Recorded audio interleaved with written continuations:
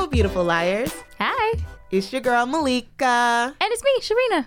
And we're Bag of Lies. We are the podcast that explores identity and community through the lens of the harmless white lies that we all tell. Keyword, harmless. No nefarious lies going down in this podcast. But definitely some pretty good harmonies, so. Yeah. Okay, so today we are talking about storytelling and lying. When is a story versus a lie? We don't know. I guess we'll find out. Yeah. Are storytellers liars? I think so. I feel like they're one and the same. Yeah, probably. But we'll really get into it. Yeah. With our guest. We have Lul Mangesha. And to say that Lul is multifaceted is an understatement. He's a children's book authoring, TV pilot writing, immigrant experience having, dodgeball playing, data scientist. Ooh, fire. I know. That's a lot. I mean, the way it sounded like a bar you were spitting. I like that. But seriously, do you have like more hours in the day than I have? Because like, this is a lot. You got a lot going on. Yeah. No, I'm just like not, I'm not doing all of that stuff like every day. So it's just like, I have like my data company. So that's the thing I do every day. And then it's like one of the other projects that I'll work on as well. So right now my main focus is Rise and Shine, which is my pilot that I'm working on, and my data company. So those are the two things that keep me busy. Ooh, what's your pilot for? Glad you asked. What type of voice do you guys want when I share this? Is it like movie phone guy? Is it like trailer? In a world where a second sun comes to Earth's solar system, only those with enough melanin are able to stay above ground. What happens in a world where people of color inherently win? On this episode, oh wait, no, this is not episode. Rise and Shine. Oh, I love it. Oh my gosh. So the premise is that a second sun appears. Mm-hmm. And if you don't have enough melanin, and the measure of melanin is if your skin is darker than a brown paper bag. So we're inverting a tool used to separate the black community. And oppress us. And oppress us. Yes, my sister. In fact, why are they called white lies?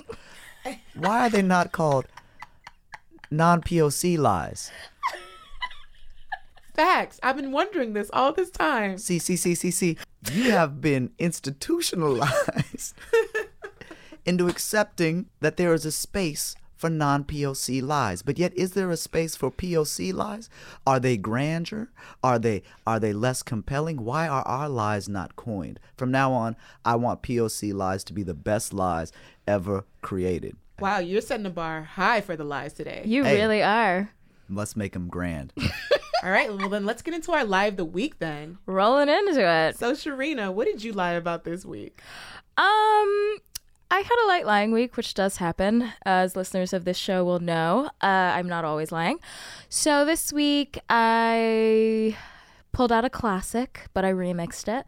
So I did lie to an Uber driver, but this time I truncated my story. I usually am honest about where I'm from and how many moves that I've had, but on this particular occasion, I was like, I'm going to mix it up. And so I just started from the last point. So last place that I lived in was Minneapolis, and I turned myself into a quintessential Midwesterner. Ooh, how boring.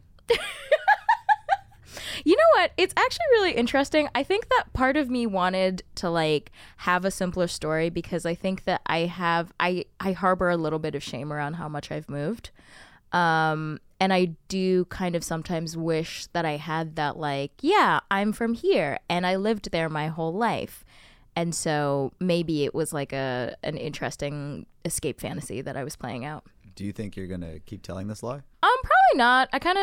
This isn't like a lie that really fits in with my general like version of lies. Like I usually tell these like very elaborate, very crazy, outlandish lies, and it just, I'd rather add POC lies, you mean? Yes. I only tell elaborate POC lies, and my white lies are quite dull, and so I will maybe avoid the white lies and stick to my POCs. Yeah, I feel like your lies in general add to you. Yeah. Instead of subtract from you. Right. So this is kind of a departure. Yeah, pretty much. Malika, what did you lie about this week?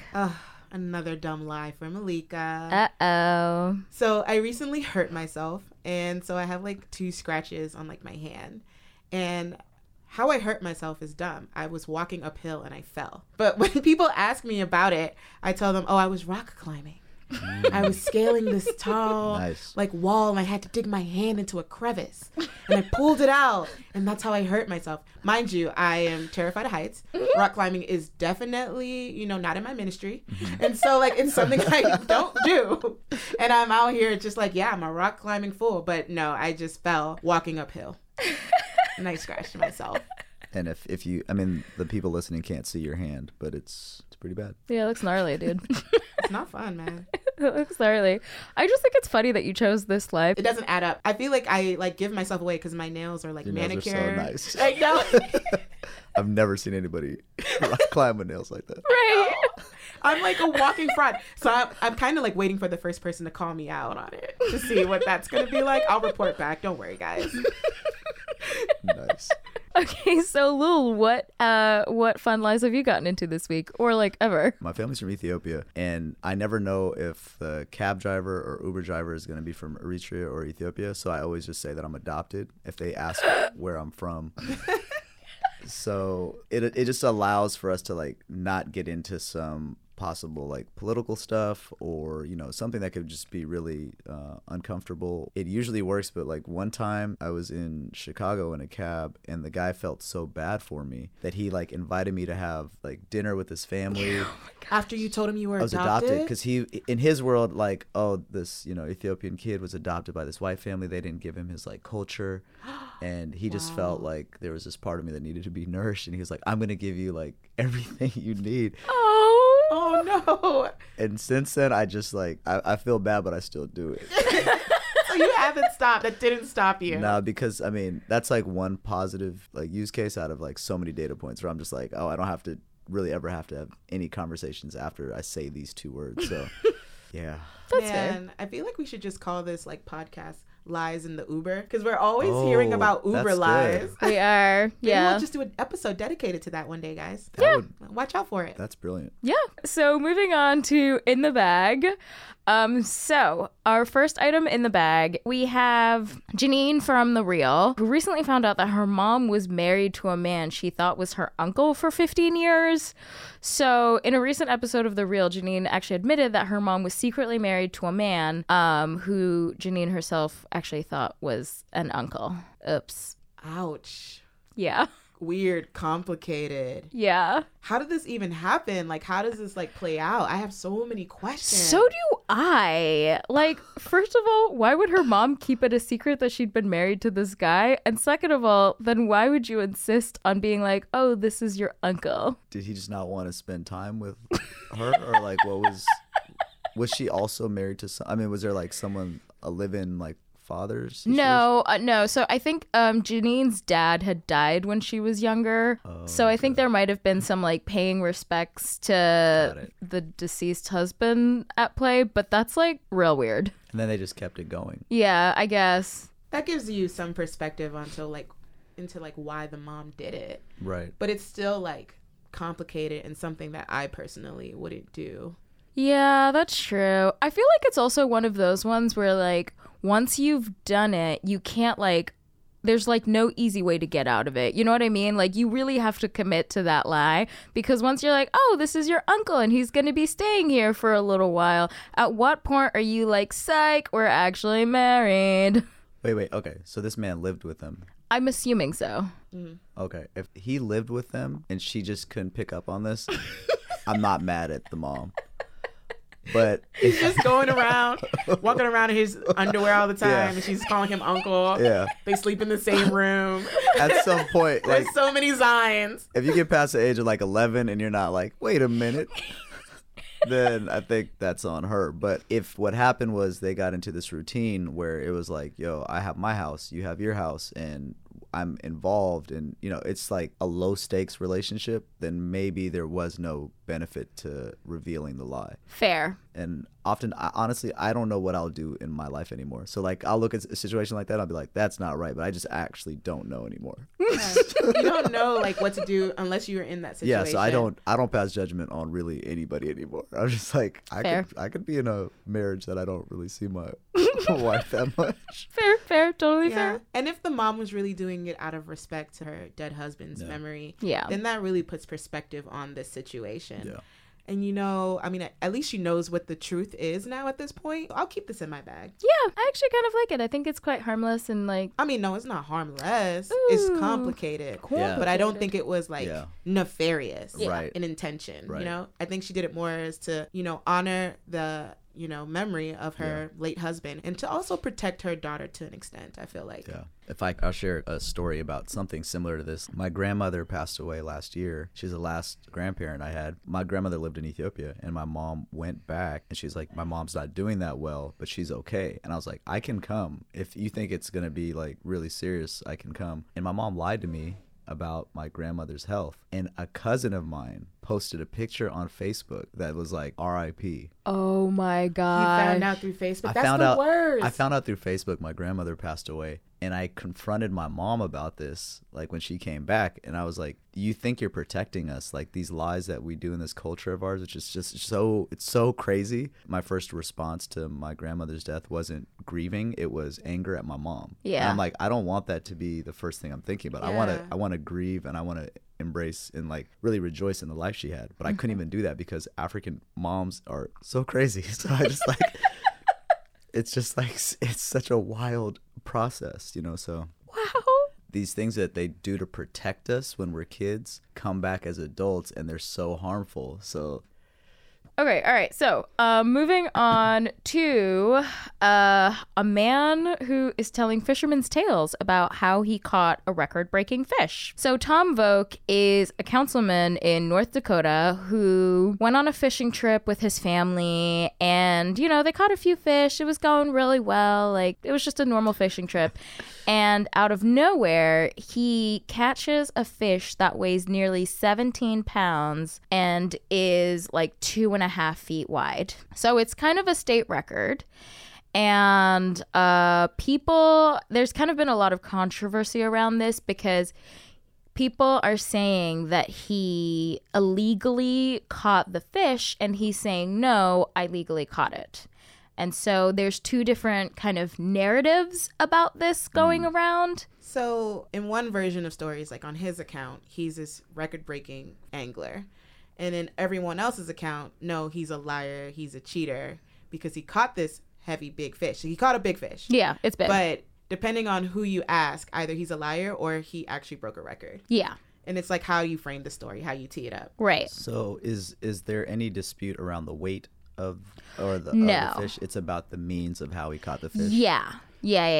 So that's where a lot of the controversy lies because like obviously they weighed the fish and stuff, so like that part isn't the problem, but like he's saying that he like caught it legally on like a jig, which I don't even know what a jig is, but apparently that's an important detail, and other people are saying that he didn't. But the wild thing about this is it's becoming a criminal investigation.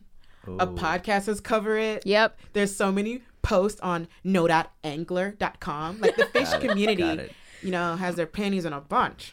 So there's like a big brouhaha. He's like, I'm not a liar. Like I caught this fish. But it's like, depending on like who you ask, maybe you are a liar. It's interesting. I like this because the nuance is really like the difference between in community and out community. So like if you are somebody in the fishing community, you know enough nuances to say that this person did not catch this fish. But all we need to know as people who are not fishermen is I need to see that picture and I see like this man caught this fish. I think this is like a really good example of somebody who was leveraging it and telling it, and there was like probably no problem outside of the fishing community and he could have still won. But then the community's like, in order to protect the validity of what we do as fishermen, we need to bring this person down. He's giving us a bad rap. Yeah. That's so funny. It's like, yeah. That's a good point, actually. I hadn't really thought about that. How, like, the people that are receiving the story makes a difference in, like, the validity of the story almost. Yeah, that's a good point. Because to me, to me, I see this guy with a really big fish. And I'm like, nah, he caught a big fish. Yeah. And honestly, if I found out that he caught this fish by like shooting it, I would have been like, oh, he caught a fish. Like it wouldn't, the means don't matter to me because he still caught it. But in their community, I'm sure it's so specific because it's, you know, they have certain rules and regulations. There's seasons when they can do it. There's all this stuff that you have to learn when you get involved in any community of any kind. So, yeah, I'm with the other fishermen on this one. That's fair. as a longtime fisherman. Ooh. Never. Oh, no? Was that I'm a vegan. Have I said I'm a vegan yet? No. Okay, I have to say that once a day, otherwise I lose my powers. Are you really a vegan? I am. Are you really? Yeah, for sure. Oh. Interesting. Would you keep the story in your bag or would you get rid of it? I would have to get rid of it. Fair. Get All right. out the bag. Yeah, out the bag you go. So let's get into it. Let's talk about lying and storytelling. Let's pick it apart, guys. Because I feel like they're pretty similar. Like, what do you think? Yeah, so I've written fiction and I've written nonfiction. And I think there's a responsibility depending on which genre you're in. So like in nonfiction, my first book is called The Only Black Student, and it's a book on how to navigate at predominantly white universities. So my expectation is that black students who are coming into college or late in high school are reading this book as a tool to prepare them on how to navigate like socially and academically. So if I was to share a narrative of mine that was false and say like, oh, when you get to this campus, it's going to be really easy to navigate, especially if you're first gen, that lie is going to negatively impact their experience. I care about this audience. It's my responsibility to be as like truthful as possible. So in the space of nonfiction, I think it was really important that I was truthful to my experience and that it acted as like a very accurate depiction of what kids would take in. Now, in fiction and with Rise and Shine, I have a lot more leeway in terms of the type of lies I can tell. I'm free to do whatever I want because it's fiction, and there are nobody else can determine what these rules are in the second world except for me because I'm the writer, and that's the power of being a storyteller. I'm true to the audience. You know, I want black millennials in the U.S. who have maybe had some experience in navigating college or professional workspace to like what I watch. And I think if you are really true to that audience, it doesn't matter if anybody else thinks it's a lie. You have a strong group of people that are like, yo, I felt seen. To me, that's what I'm really excited about building. So that's interesting. Most often, like, nonfiction needs to be true to what the reality is in order to not harm your audience. And in the fiction world, you have leeway to tell and craft the stories that you want to craft. And they can be based on truth, but in fiction, we're allowed to embellish. Yeah. And the good thing is, with fiction, you can draw so many cases from nonfiction to where your embellishment is like justified. But can you ever take nonfiction and embellish that just a little bit? I feel like they do that a lot in like the film industry. Like Harriet just came out. Yeah. And I'm going to watch that movie, but I'm going to do it with a grain of salt because I'm going to feel like it's not going to be true to the story. But honestly, I don't really know if I want to watch it. I feel like I would watch it if it came on TV for free.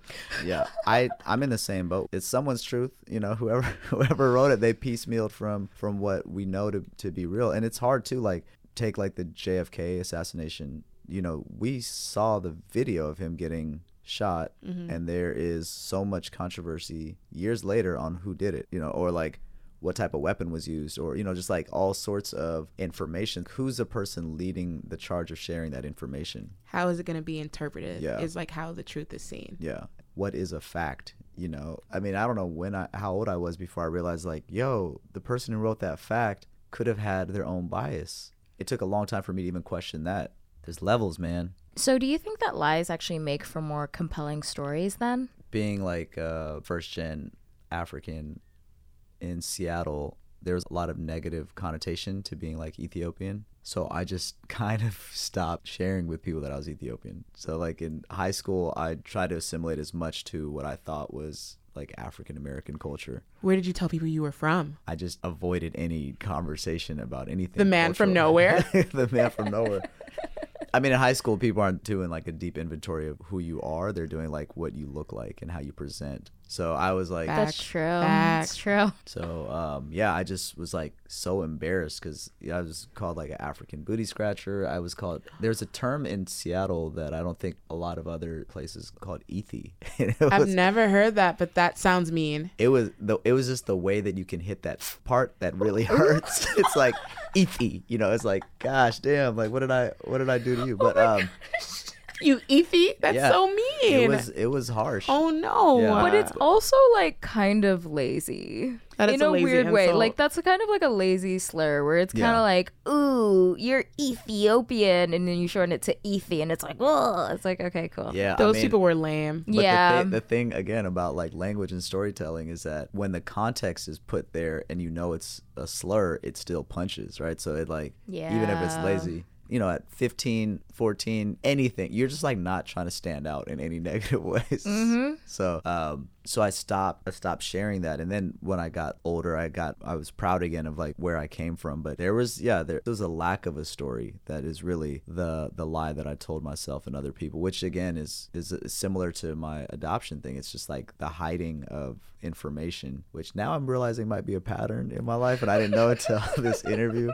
So this is free therapy. Yeah, I don't know if I really. You're welcome. I guess I don't lie forward. I just like retract information. Oh, you pulled a Sharina. You're subtracting from your life. Yes.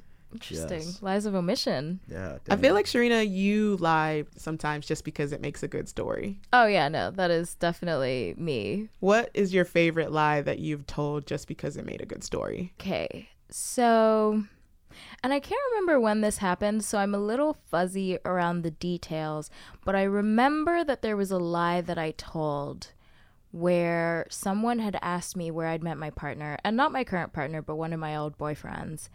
And the story wasn't really that interesting because I think we just met at church, but I had like made this really like elaborate thing about how like I had seen him on vacation, and then I had like run into him back in London where we were both living, and it had like there was like a lot of sounds exotic already. Yeah. You two are automatically interesting people from that story. I'm like, because if you would have said church, I'd have been like, oh yeah, y'all some church folks. Know how this goes. Yeah, exactly. Yeah. But it was like a very, and I can't quite remember it, but that I remember the outlines of that story. And I told it once or twice, and people were like, oh wow, that's like such a crazy coincidence that then you saw him again. And I was like, I know, and it was meant to be fate and blah, blah, blah. And like, yeah, that was kind of an interesting one where I took, the bare bones of the truth, which is that we are together, and then expanded it to include like a different country and all these other things. Yeah, whenever people ask me how I met my partner, I don't tell the truth either, just to mess with them. Oh, really? What do you say? I always come out with the truth eventually. I'll just be like, oh yeah, I was at the laundromat and I ran out of quarters. And I turned and I saw this handsome gentleman, and he was like, I see you're out of quarters. And I'm like, why, yes. And he's like, well, do you want to do something strange for some change? And then people always look shocked. Oh my God. And then I say, oh no, that's not how we met. It was just on Bumble. Not even Bumble, Hinge. Whoa, and you know, but story, I mean, yeah. Which is the better story? Doing something strange for some change, or, you know, on Hinge? That's great though. Strange for some change is amazing. As soon as I say that, they know I'm lying, so it's just fine. I just like that the price point for you to do something strange is like a couple quarters. Because it shows the need to get your laundry done. Yeah. In any other setting, you'd probably, you know, I mean, I don't know you at all, but I'm sure like the price point would be very, very high. Yes. I got a high price point, not some quarters. Not like 2 dimes and a nickel. That's so good. Oh my gosh, I would totally stick with that though. Oh yeah. Well, yeah, I'm going to keep using it. Oh, that's tight. Oh gosh, maybe I should remix my current boyfriend story, although mine's kind of long anyways, so. Yeah. So do you have a favorite lie that you like to tell? Feel like maybe it's your orphan lie. I think that's a great lie. Orphan? Yeah. I mean, I guess if you're adopted, you're an orphan, but yeah. Oh yeah. I just skipped from adopted straight to orphan. Yeah, I mean, that just took it to a whole... The visual imagery you have of an orphan. I think you're gonna add to like your adoption line now. Just make it like, yes, I'm an adopted orphan. That's true. I like that. What I love so much about this like adoption lie is like how many details you automatically get filled in just by saying I'm adopted. Right. Like that's like 2 words, and like honestly I cannot think of a lie that I've ever told that's been so short but has had so much backstory. Yeah, because people are gonna take what they know and fill in all the spaces and blanks. True. Yeah, just with that simple lie. Yeah. Right. They're gonna assume all these things about you. And that's like really like as a student of falsehoods, I just think that that's like, I don't know. I like, you have to love the word economy of that. You know what I mean? Word economy. I love that. Oh my gosh. No, it's true. It's so true. Like, as much as I love like a really, really elaborate lie, like a simple lie that tells a really good story is actually kind of like low-key priceless. And I feel like you learn a lot about the person that you tell that lie to. Yeah. It's like people will have either two reactions. One where they'll like want to know more. Right. Or one where they immediately back off and they want to leave that I'm alone. done. Yeah. I'm not going to engage with that. Right. That's true. I think it's that. And like similar to the way that people bring themselves to fiction and to stories, people also bring themselves to the lies that, like those kind of like epic backstory lies. Because like, for example, if you told me, oh, I'm adopted, I'm bringing myself in terms of like understanding the structure of the world to be like, oh, well, you must be adopted by a white family, even though like black families adopt people like all the time.